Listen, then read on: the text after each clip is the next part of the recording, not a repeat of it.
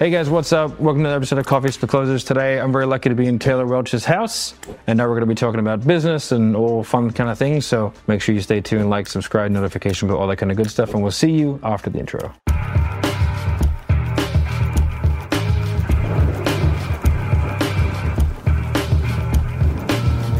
You know, well, one thing that I wanted to ask you, you started running the businesses when you were younger. Mm-hmm. How much do you think of that kind of being under the age of 30 and coming up as fast as you did and scaling as fast as you did? How many mistakes do you think you made just because you were younger? All of them. Yeah. Like every mistake that you can think of. Yeah, because I came right out of church world. Okay. Well, so it was 2015. Yep. I would have been 26. I had no idea how to set up infrastructure. Yeah. I had no idea how to build a business. I knew how to get clients. Yeah. Which people kind of tend to think that that's business. Well, that's what business coaching is, right? Yeah, it's getting clients. Yeah, it's just like acquisition models. You can acquire your way into bankruptcy. Oh, yeah. Because if you don't know how to keep the clients, you're just going to churn through them. Yeah, turn and burn.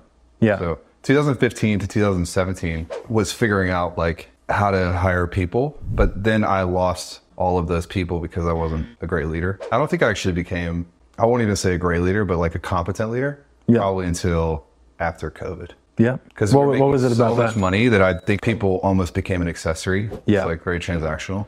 But after COVID is like when I lost my first round of salespeople. Yeah. And I was like, why would somebody leave? Yeah. This is it's the greatest place to be on the planet. The best. Yeah. Pay you $50 grand a month. Why would you leave? I was like, oh, they hate me. That's the realization. So that was my first, I think, aha moment. I'm like, yeah. You know, how you manage people is important. And then like client retention became a big thing because if you can just retain, you guys seem to be really good at this. If you can retain customers and clients, you can bankroll almost anything, like any project. Yeah. Well, if you're, it's the ratio of front end revenue to back end revenue. Yeah. Right. So like if you're 90% front end and 10% back end, that machine has to keep going. How do you define front end versus? So like for me, it's like new cash in the business. Yeah. Right. And then anything but the new cash. So as soon as it becomes a payment plan, as soon as it becomes an extended thing, or as soon as it becomes like a resell, an upsell, a cross-sell, that all becomes back-end revenue. Mm-hmm. And so I have a mandate where it's like no more than 50% of our money can come from front end.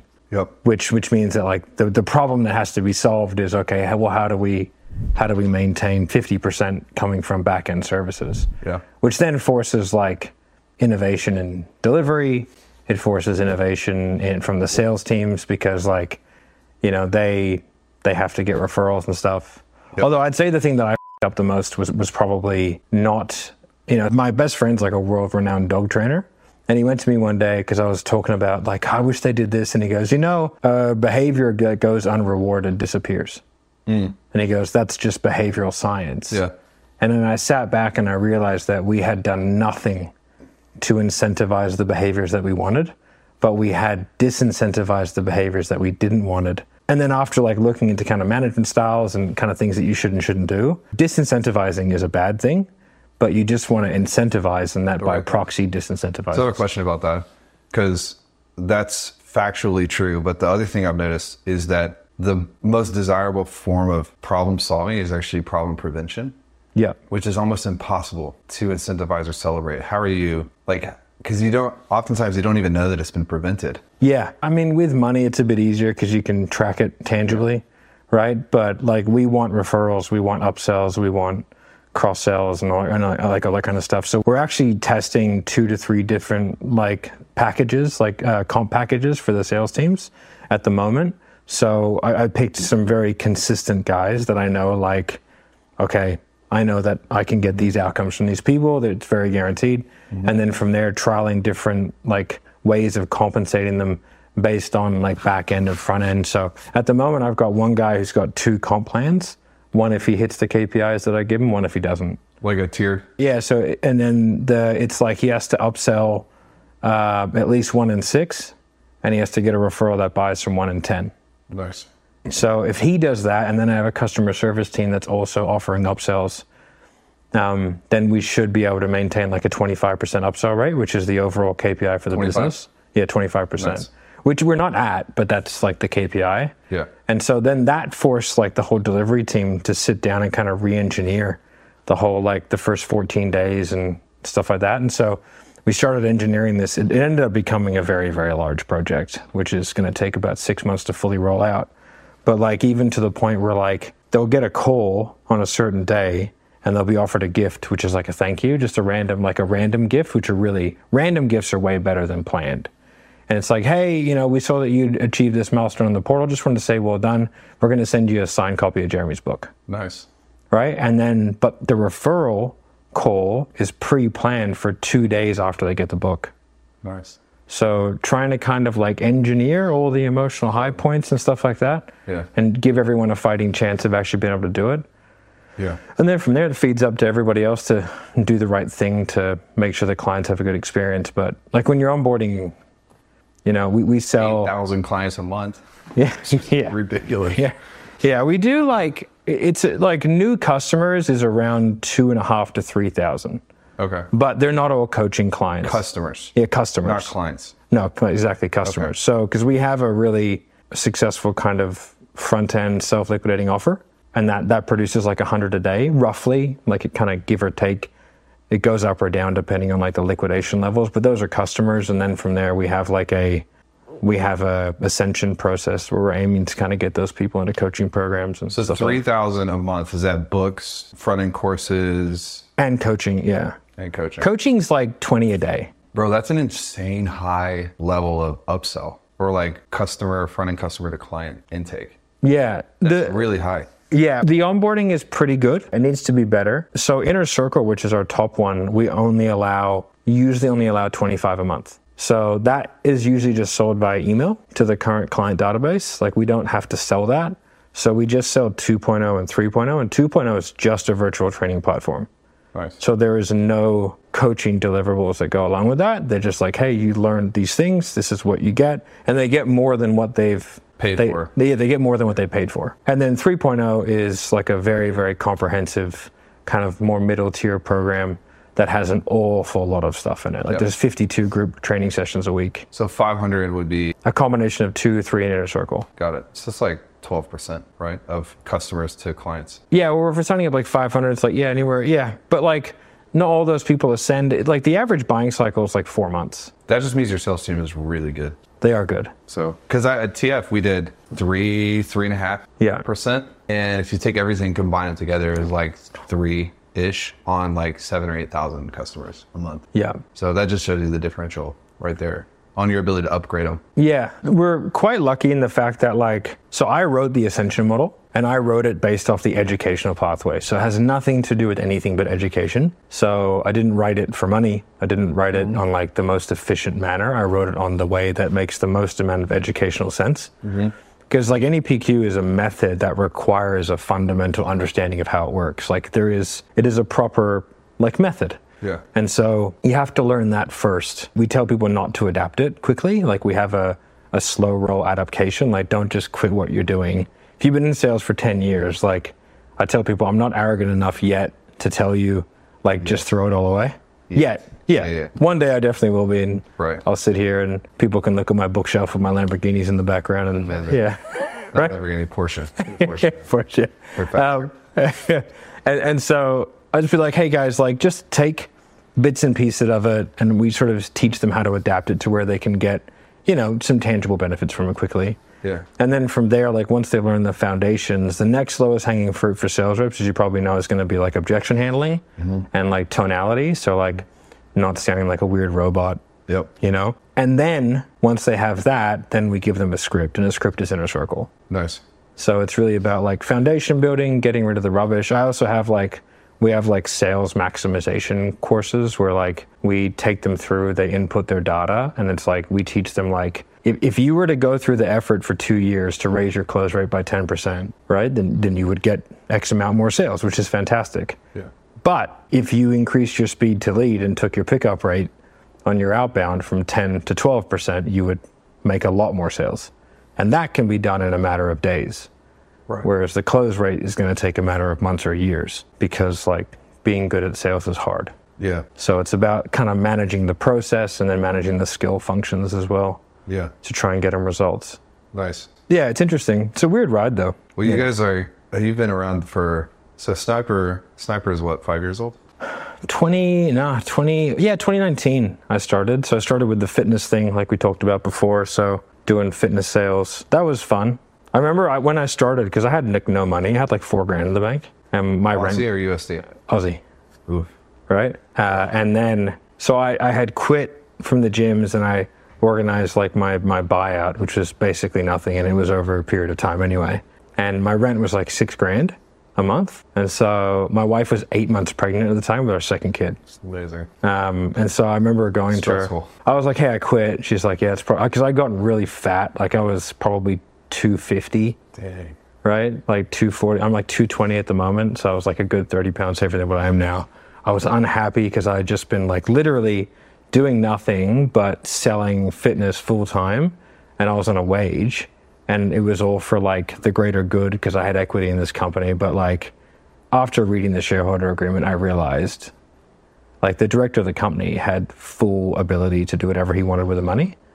Like, so there was no money ever coming. I basically figured out. So I was like, hey guys, I'm out. And then from there, I started this thing. I just started cold calling gyms and I was like, hey, I'll do your sales for you.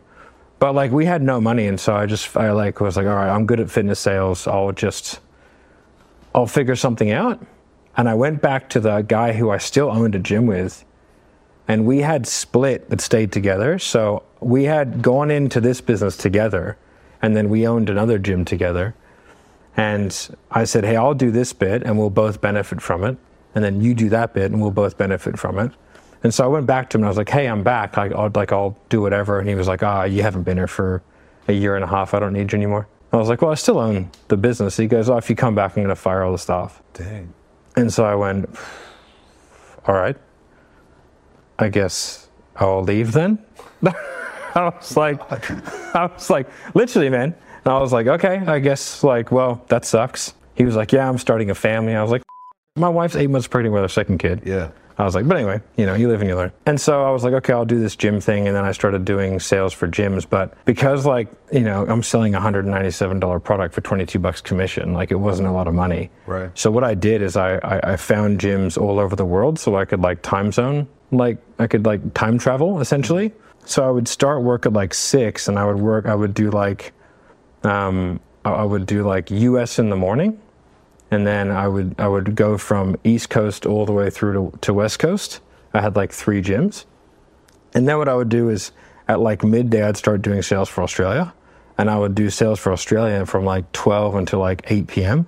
And then from 8 p.m. to 11 p.m., I would do UK. Crazy. And so I just did that over and over again. And then I was like, hey, I should probably get someone to help me. After I built it up, collapsed it because I overpromised, under-delivered on like 30 different gyms that I couldn't. I was like, classic. I'll say yes to everything. Yeah, exactly. And so I remember I put up an ad for like, are you a personal trainer that doesn't want to be a PT anymore and wants to learn how to sell? And I got one guy in the UK and he still works for me today. No way. Yeah. He's like our accountability coach, like the main accountability coach that we have for all the clients. Nice. Because we put a lot of the clients on a fitness app. Right now? Yeah, for 7th level. Oh, wow. So you make them work out and stuff? No, just because you can do all your push notifications and coaching through it. Oh. So I spoke to the owners and I was like, can you just change like pounds to dollars? They were like, yeah. We're like, all right, sweet. Here you go, fitness app. And then they can track all their stuff. They can ask questions in the app and they get push notifications out. So they track their sales metrics or their biology metrics? Both. Wow. Yeah. How many people do you have on that app? We're beta testing it at the moment. Like it's been around for a while. There's a few hundred on there right now. That's actually brilliant. Yeah, but we're looking. I got a few ideas like about tracking. Buy that app? Yeah, like we're talking to a few of them. Yeah. I want to try and see if I can predict slumps using HRV. You can probably, for sure. Yeah, I would think. Because your MO, correct me if I'm wrong, but this is what I've seen from following you, is you'll use something and then you'll just buy it. We've done that a few times. Okay. Yeah. So that's why I was like, you're probably going to buy a fitness app. Yeah. Do you have wear a Whoop or Aura or? So I would like to, get him to wear like an Aura or something like that. I had a fitness guy come in for a while and test it on all of Sales Sniper. This is back when we had like 150 reps at Sales Sniper selling full time. And so I had everyone on an Aura ring. I bought everyone one. Yeah.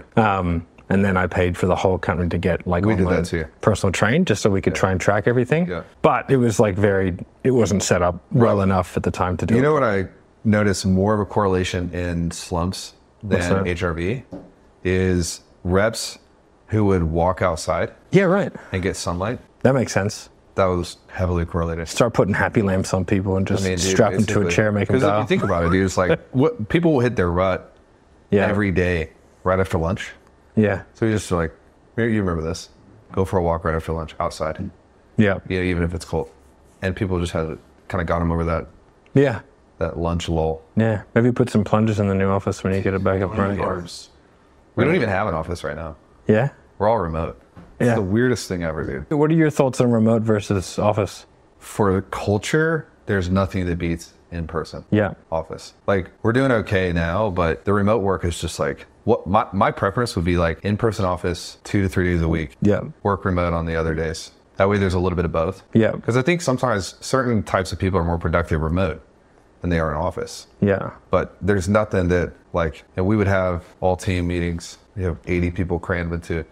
We had a chain of conference rooms. Then everybody would just be in conference rooms, and like that energy, you can't rival that. Yeah. Remote. We've just started mandating that everyone has to be in office. Yeah. Yeah. I mean, dude, especially for sales. Yeah. It just makes such a, I would tell people when hiring them, it'll be 6 months before you hit your targets if you're remote, or 30 days if you can move out here. Because your learning curve is so much faster. Yeah. You know? Yeah. So is that in Scottsdale? Yeah. Nice. Yeah. Scottsdale seems like a good place. It's sort of, for sales, it's a very good location because of the time zone. Yeah. So you can do EST and PST. You can also hit some Australia because we have like a fair bit of active lead generation going in Australia. Nice. That's been super interesting actually, because the marketing in the UK versus the US versus Australia is totally different. What do you notice about this different in the UK particularly? So the UK, we tried to crack it and we couldn't. So we're just like, hey, Marco, go to the UK for 2 months just to figure out the people. And what we noticed is that there are very, very few individual brands. And they don't believe you. Yeah. It's all franchises over there. Yeah.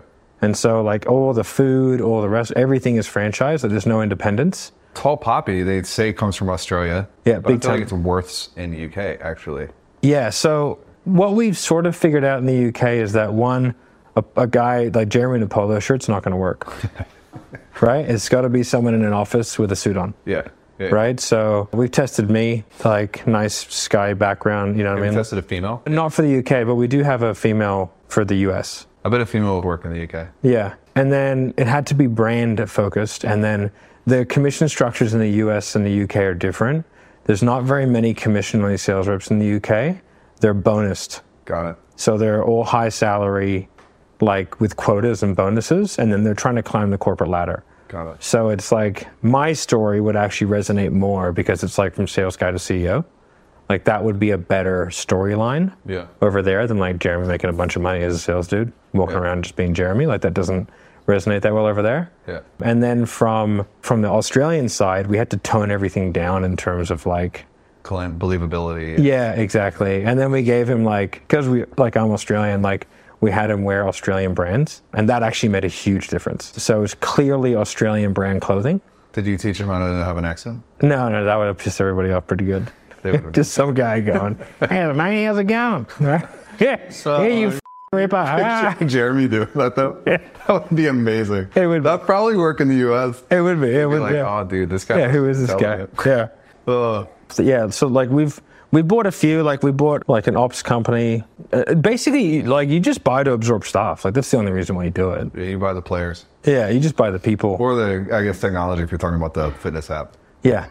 And so like it's just like we could spend the next 6 months and a bunch of money trying to figure out how to do this and replicate it, or we could just like offer them some money. Sometimes it's not even money. Sometimes it's like, hey, we'll provide oversight infrastructure in exchange for like you guys coming in. And so some of them have been like more operating agreement type deals where like we'll provide income floors for the owners, and which like that level of stability in a growing business is sometimes really nice. Yeah. So we'll go, hey, I'll make sure you never make less than 10 grand a month. Yeah. And we'll do your finances and your books and shit. And they go, dude, yep. The hardest part to me about learning how to acquire is that there's really like no rules at all.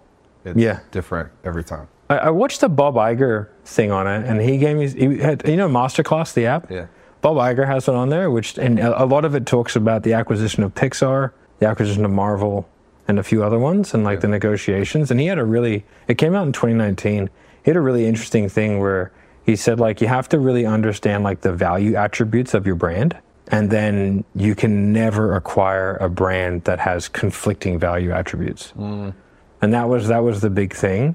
And so after hearing that, I was like, okay, we have to figure out like what the brand is, so that we don't like acquire people or brands that are sort of like antithetical to who we are as people. Yeah. You know? And so that made it a lot easier, because like before we sort of did that, we had done like a lot of sort of like semi JV, like phantom equity agreements, because people were like, hey, you know how to do sales and marketing? And I was like, yeah. And they were like, here's some percentage. And then I ended up giving it back because it was just a headache and a waste of time. But then after kind of going through that process and looking at the brand values and like going like, oh, okay, you know, it's one of those things where like, you know, your business coach or whatever always talks about vision, mission, values, and you think it's stupid.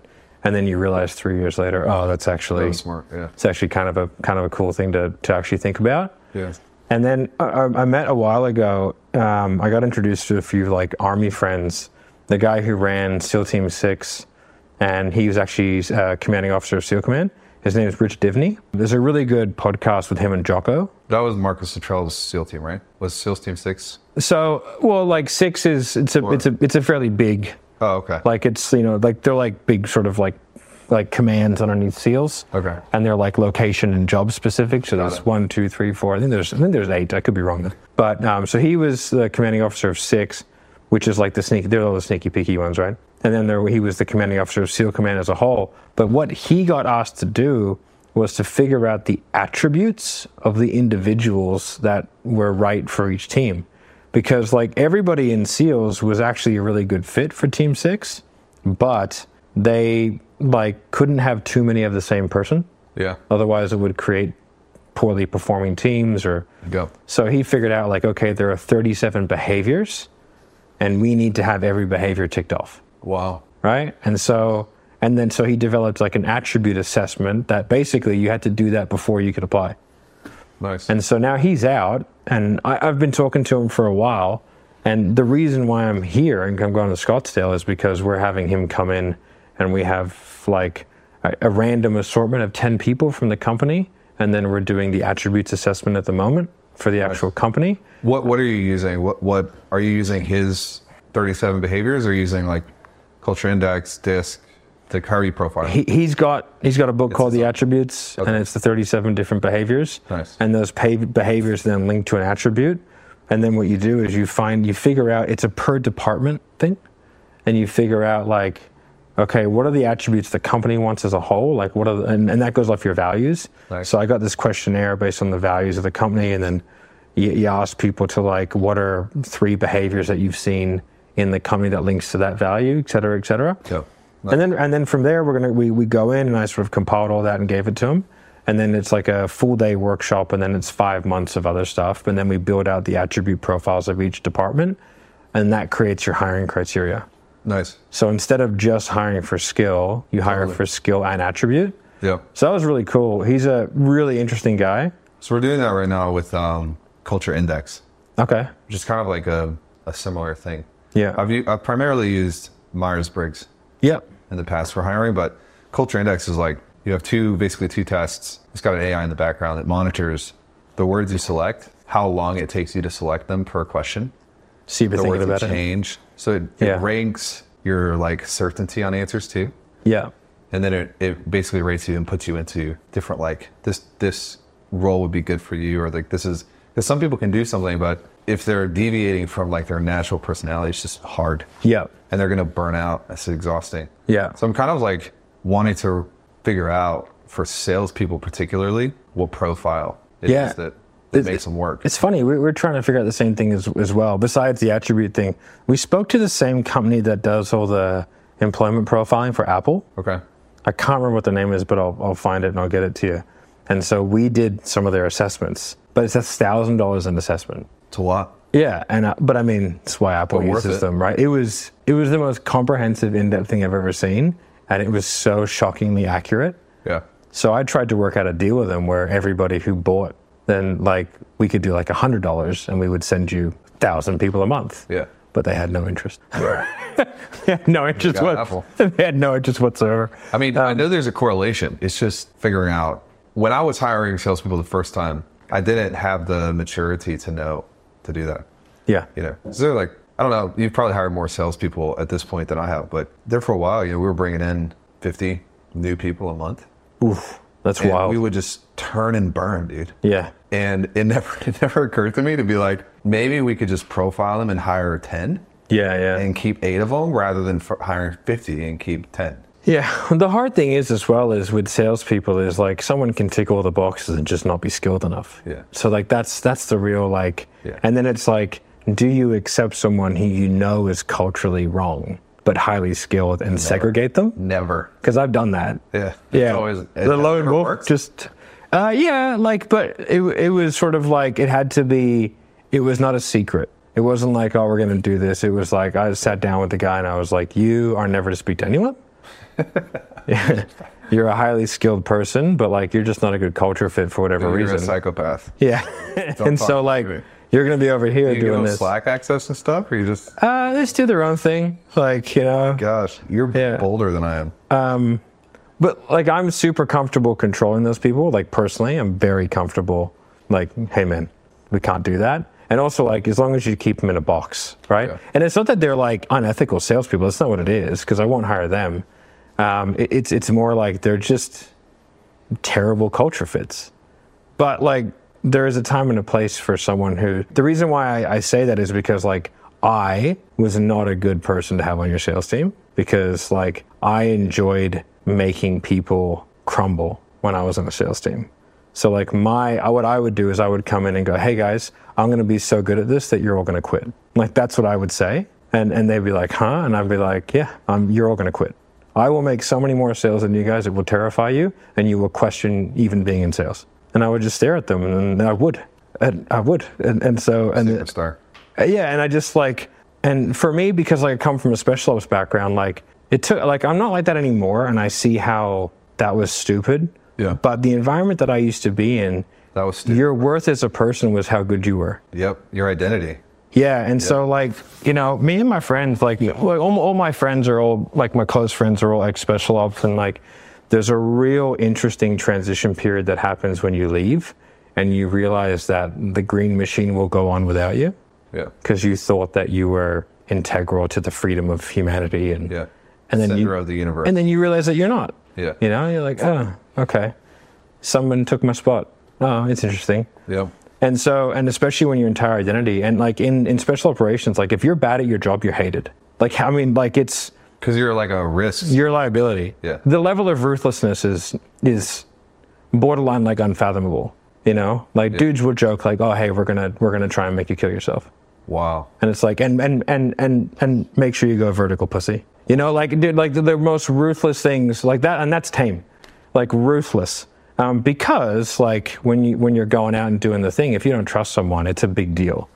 And so like that is a very hard stench to get off you, because in reality, like if someone's not that good at sales, like they're probably still a great person or, you know, a great dad or whatever. You want them to quit. You don't want them to kill themselves. Yeah, exactly. So like I've kind of, you know, I've come through that now, and the more I've been in business, the less I sort of think that way. And yeah, you know, but that is like, that's where standards come from. And I will say that seems to be like the pandemic of small business.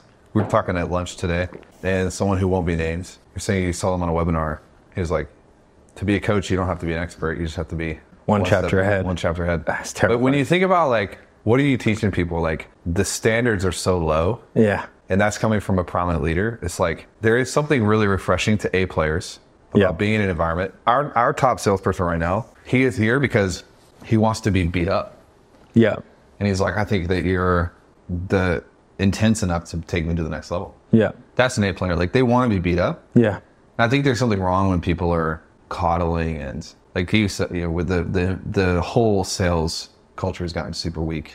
Yeah. Especially lately. Yeah, I think like, you know, the COVID realm, it was so easy for a lot of people. Yeah. And because like I had never heard of high ticket sales, my first foray was like, you know, I heard about Dan Locke And then like He was like one of the first ones. Yeah, and then I couldn't afford his course, and then you must have had some sort of retargeting set up for your 21-day challenge if you've searched Dan Locke or something like that. And then I did your $97 21-day challenge, and that was what introduced me to high ticket closing. Like I had no idea what it was. I'd never heard of it. Yeah. But I've been in sales for 10 years. Yeah. And then like when I came in, I was like, oh, there's all these people who are like brand new salespeople, and they don't know how to be salespeople. Yeah.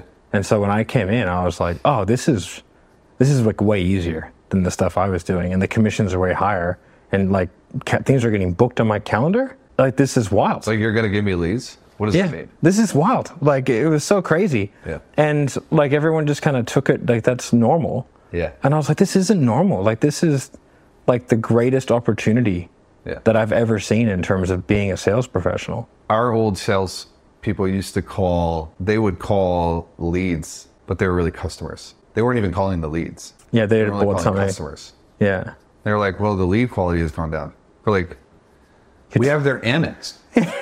Like, You're talking to... There's no such thing as lead quality going down. We have their credit card. Yeah. I was like, yeah, I can't fix this. Like, even like my team, like, because we have a lead scoring system. Yeah. Every now and then, like, we'll go, hey, let's listen to 5 calls that are all lead quality of 2 out of 5. And is that automated? No, we have we try and have as subjective a system as possible. But I mean, sometimes it's like makes 30 grand a month. Yeah. Has been following Jeremy for 2 years and is a 2 out of 10. It's like, mate, you just couldn't close it. Like, it's fair. So the salespeople rate the leads. So we try and have the SDRs rate the leads. Okay. Or the setters prior to getting there, which I don't really like because I don't like salespeople having preconceived notions of lead quality and stuff like that. But like, you got to twos and fro's and, Yeah. But like not that many of there's a lot of people that just book themselves in. And so then from there, like they get scored. Well, inbound lead usually is going to be like, at least for us, I think it might be different for your business, but for us, if somebody gets to the point of booking an inbound, they've usually gone through so many different touch points. They've probably bought a couple products and they're automatically going to be out. Yeah, so the people who have bought our like front end, like liquidating offer stuff, they by far have the highest stats of everything. It's the highest paid in full rate, the highest, but to maintain volume and opportunity, we have kind of like both of those things going. Yeah. And so just to keep the sales team full at all times. But I tell them like, hey guys, sometimes you're going to be full of like laydowns. Sometimes you're going to be full of people who are harder. It's just like, do you want to be full or not? Like, that's the question. Do you want to be full? Like, if you do, and then go do it. Yeah. And that's when we got to manage like, so one of the really interesting things that I found was when we realized we were sort of in uncharted territory because we book like 100 and something calls a day, right? We had the sales team taking an hour per day to do all their admin, right? Do all their admin. And I started looking at it and I was like, oh, that cost me about $10,000 a day. Mm-hmm. And I was like, what an interesting problem. So what'd you do? We hired a team of people just to do the admin for them. Yeah. Because like it no longer became how many calls can we book, it became how many hours available. I need 500 hours a week available. That's what we need. Yeah. And we booked the 500 hours. And then we have a system where we'll book more than that because anyone who doesn't reply to a booking sequence gets marked as free and then gets booked over the top. Yep. To make sure our spot utilization rate has to stay above 70. Yep. So we have a show up rate of 50%, but a spot utilization rate of 70%, right? If that makes sense. Do you color coordinate on that? Is that how you manage that with SDRs? Yes. Yeah. So, yeah. That's what you used to do. But Google Calendar made an update like a month ago or 2 months ago where if the person booked in on a link, right, the organizer was marked as a maybe. Oh. Yeah. That f***ed us up for like a good 3 weeks. Oh, wow. Trying to problem solve everything. We realized it was a Google Calendar update. So then we had to have someone go through and confirm every single one from our side. Yeah. So like from the customer side, it was seeing like it was a maybe. So we had like a high no-show rate and we were tearing our hairs out trying to figure out what's going on. Yeah. All the deep diving everything you could imagine, but turns out it was a Google Calendar update, right? Like that's where it gets stressful. All kinds of stuff. Well, because the level you're playing at, it's like one little mistake is $500,000 a month. Yeah, I mean, like we changed systems to get 2% to get a 2% higher pickup rate. Is that Kixie? Yeah. Yeah. And they were like, "Oh, it's not worth it. It's 2%." I was like, "Guys, 2%." I was like, "We do $49,000 a month." Yeah, it is. I was like, 2%'s a shitload of people, man. Yeah. I was like, change it. I was like, that's a lot of people. Oh yeah. Oh, yeah. How many calls? I wonder how many calls we doing at the peak. at 250 calls a day? Is that what they're? Anywhere between 100 to 180 average. So you guys are way more than, because your KPI is 500 calls a day. It's 14 book calls, yeah. That's insane. Yeah, per person per amazing. day. I mean, that's awesome. Yeah, if they can't do it, they can. We were like, that was 3 years ago, which was like, you can make a 10% connection rate just by calling somebody. Yeah, you can't do it anymore. Like the highest we've been able to maintain is sort of 7 to 8, you know, but that's on the high side. And then a lot of the time it's dropping to 5. So like we KPI of 5. Do your SDRs also like text and email after calling and yeah, we have forms of communication? Yeah, we have a lot of automation set up for that. Yeah. There's some new cool AI stuff coming out that integrates into Close. Are you using Close or HubSpot? HubSpot. Yeah, it integrates into HubSpot as well. Yeah. If you want, I can intro you to the guy, but they can do automated. It can chat to the prospect and follow up. Nice. Like yeah, through we have one, but we turned it off because we had a bunch of FTC agents in the funnel. So it's like, well, we need to see what's going on first. Go from there. Yeah. You just know, you have no idea. Yeah. I'll give you a playbook. Okay. If I ever have to call you, anything ever happens, I know who to call. Well, you should do it now. That way I will. Yeah. No, while I was in the car, I started putting my voice notes together for myself. Dude, it's literally, it's just a different way of thinking. Like, it's almost like a smell. Yeah. You know, like you can't exactly explain it, but you get a feel. Yeah. Like a smell. When you were talking earlier, I was like, man, I remember in the cutthroat type of culture where we would like bonus based on, like you were talking about the comp plan changing based on KPIs. Yeah. And I need to figure out now how to do that in light of compliance. Yeah. Because to do that, I almost have to counterbalance that with like things you're not allowed to do to get the sale. Yeah. You know? Yeah. This is where like ethics come in, but to be honest, bro, ethics in sales is just like, people tend to sometimes, whatever gets them paid is ethical. And it's like, no, that's not. Yeah, so we do a lot of training around that specifically. And like our scripts are run by the lawyers and all that kind of good stuff. And we have a very specific like patter they have to say when they make the sale. Yeah. Like, and that's what kind of part of it to make sure it's like, hey guys, like, yeah, you guys have to know exactly what you're buying, why you're buying it, what's happening. Policy is the refund policy. Yeah. And then we've only just started doing like every program gets a group onboarding, like everyone down from like the $27 product. Really? Yeah. And then on that first one, it's like, hey guys, this is it.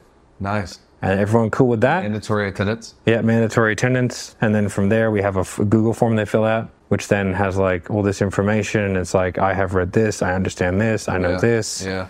Like that. We're trying to do that because... So we do that at point of sale. Yep. Yeah. Yep. Yeah. So same thing, but just slightly ahead. Yeah. So we have a point of sale one, and then we have a sort of... Because what we found is like, actually, if you...